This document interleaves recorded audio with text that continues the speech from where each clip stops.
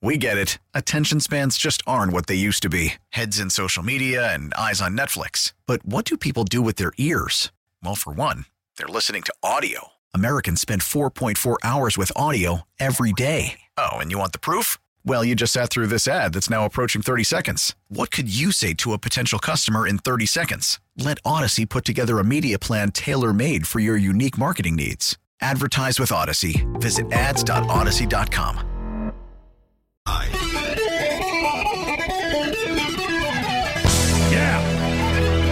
8:07, hour number 3. Bob Rose Show. Greg Cassidy, it's rolling. Your time check brought to you by Hayes Jewelers, where the answer is always yes. Be like water. Water can be very powerful. Water. Those are some of the words that came from Bruce Lee, and some of them were used, and maybe they dramatized and added to them a little bit, and did Dragon, the Bruce Lee story, several years ago. But I think many people still remember who he was. He died at the age of 32 when I was just a young man, around 11 years old. But already, the idea of martial arts and all that, I thought was pretty cool. But the mystery of his death went on for a very long time. They may have solved it. It has to do with water. There were a lot of theories which were a whole lot more dramatic than sounding like water. Yeah, it was drug use. It was gangsters. It was a curse, which, his son, Brandon, died on a movie set as well. I mean, it was kind of, freaky if you believe in that kind of thing. But they think it was water. Yeah. That he had too much water in his system. And I know that sounds bizarre, but doctors now believe he may have died from drinking too much water after they reviewed the evidence, saying he's likely to have suffered from hyponatremia. A team of experts wrote in the Clinical Kidney Journal, in other words, we propose that the kidney's inability to excrete excess water killed Bruce Lee. Hyponatremia indicates the level of sodium in the blood, which is needed for fluid balance, is abnormally low. That can cause cells in the body to swell, including those in the brain. He had several risk factors for hyponatremia. He was drinking high quantities of liquid, using cannabis, which increases thirst, and other factors which decrease the functioning of the kidney, such as taking prescription drugs and alcohol. Now, his wife Linda even revealed how Bruce had a fluid-based diet of carrot and apple juice in the run-up to his death. And this water thing has come up before. Biographer Matthew Polly, author of Bruce Lee, back in 2018, refers to repeated water intake on the evening of his death. So the study concludes, we hypothesize that Bruce Lee died from a specific form of kidney dysfunction, the inability to excrete enough water to maintain water homeostasis, which is mainly a tubular function. This may lead to hyponatremia, cerebral edema, and death within hours of excess water intakes not matched by water excretion in urine, which is in line with the timeline of his death. So, wow. That is... It's kind of wild. Well, it's always a little more strange, I guess, to us when we see somebody who is so physically fit. Mm-hmm. And then it's an oddity, some strange physiological thing like that.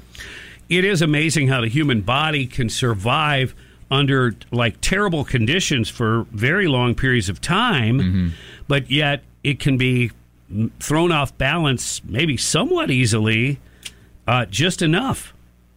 To do enough damage to cause your death. It's and it's hidden in a sense that you don't know what's going on, right? Until it's too late, right? I mean, who would think of that? And people have died from similar things. I mean, they didn't just make this term up for this. Hyponatremia, and there's different things that can cause some people to be prone to that. They put together a list what they thought, could have also added to that. I guess if you're taking painkillers, which I believe they said he was, then your bladder, I guess, which would tell you, hey, you got to go to the bathroom, would be that signal would be somewhat subdued. So anyway, it's in the Sun UK. Is this tabloid stuff? Well, I mean, it could be, but I think that the folks that came forward from the Clinical Kidney Journal, I think they take it with utmost seriousness, and it's a hypothesis, but one in which they medically can at least back up to some extent. All right? Is he a Bruce Lee fan? Yeah, he knows a little bit about the topic. Oh, I'm really? not sure he's a martial arts expert or anything. Well, let's go to the Davis Gainesville Chevrolet Skylines. And Dr. John, good morning. How are you?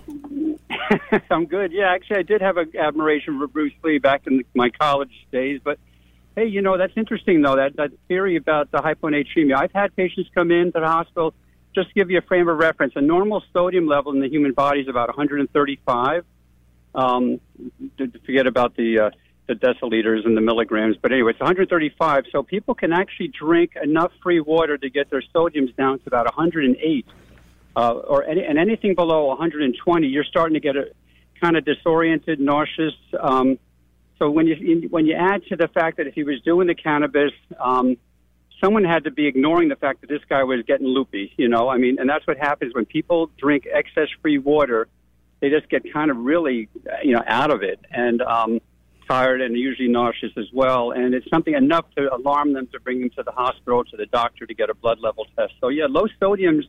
I've had multiple people in the hospital over my career who I just had to say, stop drinking just free water all the time. You need to have some electrolytes in that water at times. And just as a quick thing, Gatorade just is not a great rehydration solution for most people who are dealing with stuff. There's too much sugar in it. You want to get more electrolytes. Thank God they're making more electrolyte solutions. But yeah, this theory about Bruce Lee is pretty valid, especially if he was ultra mental status and people assumed it was from, hey, he's just high again, and probably was actually dying. Hey, I got a question out of left field. It's more of a personal nature. My doctor's concerned about my blood sugar levels and maybe wanting to put me on metformin. What is your thoughts on that drug? Metformin was the wonder drug when it came out 30 years ago. It was the first new drug for diabetes. It didn't cause anyone to get hypoglycemic. In other words, you wouldn't get low blood sugars, which is why we also give it to women with fertility problems, polycystic ovary disease. So it had been considered a very safe drug, and still, by and large, is. You'll read, and potential liver, potential kidney. When you get people with advanced kidney disease don't take metformin. I'll tell you this much, Bob. You can't go wrong with the low carb, keto diets. I mean, I'm going to be pushing that. Hard to talk about on Thanksgiving during Thanksgiving, but yeah. but really, the metformin increases the ability of the cells to take in the sugar. All right, that's in your bloodstream. It's just increasing the sensitivity of the cells to glucose. So it does help. It doesn't. So let's say there's something called the hemoglobin A1C. Actually, a lot of folks are familiar with this now, which tells you essentially what the control has been for your sugars the last 120 days. Because what that is, and I tell my students and my patients is, it's measuring how much sugar is attached to your red blood cells. They live on average about 120 days. So when you measure that, you can say, okay, this person's sugar has been pretty high. So if your hemoglobin A1C, let's just say, Bob, is over 8, with the goal being under 6.5 or under 7, a metformin can get it down maybe a point, maybe to 7.5. There's a gazillion newer drugs on the market that are really quite fascinating that can do even better than that. But if you're trying to get down a half a point to where it should be, metformin does fine. But I'm telling you guys, nothing is better than we can talk. We should talk sometime about diets, because really it's just a matter of not eating a lot of carbs, especially with that evening meal. Because if you don't work out within about 12 hours of getting a big carb load, your body's going to turn all that stuff to fat. You're going to increase your cardiovascular risk, and so all the bad things happen from there. So the way you explain the way you explain how the drug works at a cellular level, it sounds like it kind of reverses, or it's the opposite effect of insulin resistance. Is that right? Yeah, that's why it was such a wonder drug. We were seeing an incredible epidemic we still have of insulin resistance. You're right, and particularly it's that abdominal obesity, man. I keep coming back to that. I came back to it with COVID. It's that extra 20 pounds around the gut that's really the downfall. for especially most of us middle-aged guys and older and women. But if you can kind of just reduce your carb intake, the metformin can only do so much. There are newer drugs on the market that are actually creating weight loss and loss of that abdominal fat. That's the amazing thing. Some of these newer injections out there people hear about, which I don't want to advertise for the companies right now on the radio, but there's some pretty, and I'm usually, you know me guys, I'm no fan of Big Farm. That's why I asked you specifically. Yeah, no, metformin is still reasonable to start. It's just not going to give you the some of the other benefits from the newer drugs. But it's good. It's a good starting point. But man, I can't keep coming back to diet, Bob. So plenty of turkey, my friend. But easy on the mashed potatoes and the pumpkin pie. Okay. Takes all the fun out, man. All right. Hey, Dr. John, always appreciate it. We want to talk to you again before the holidays and talk more about diet and the other effects.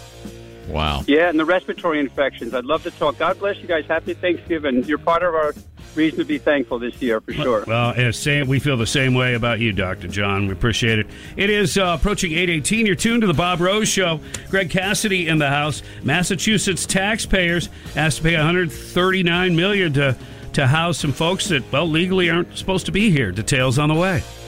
We get it. Attention spans just aren't what they used to be. Heads in social media and eyes on Netflix. But what do people do with their ears?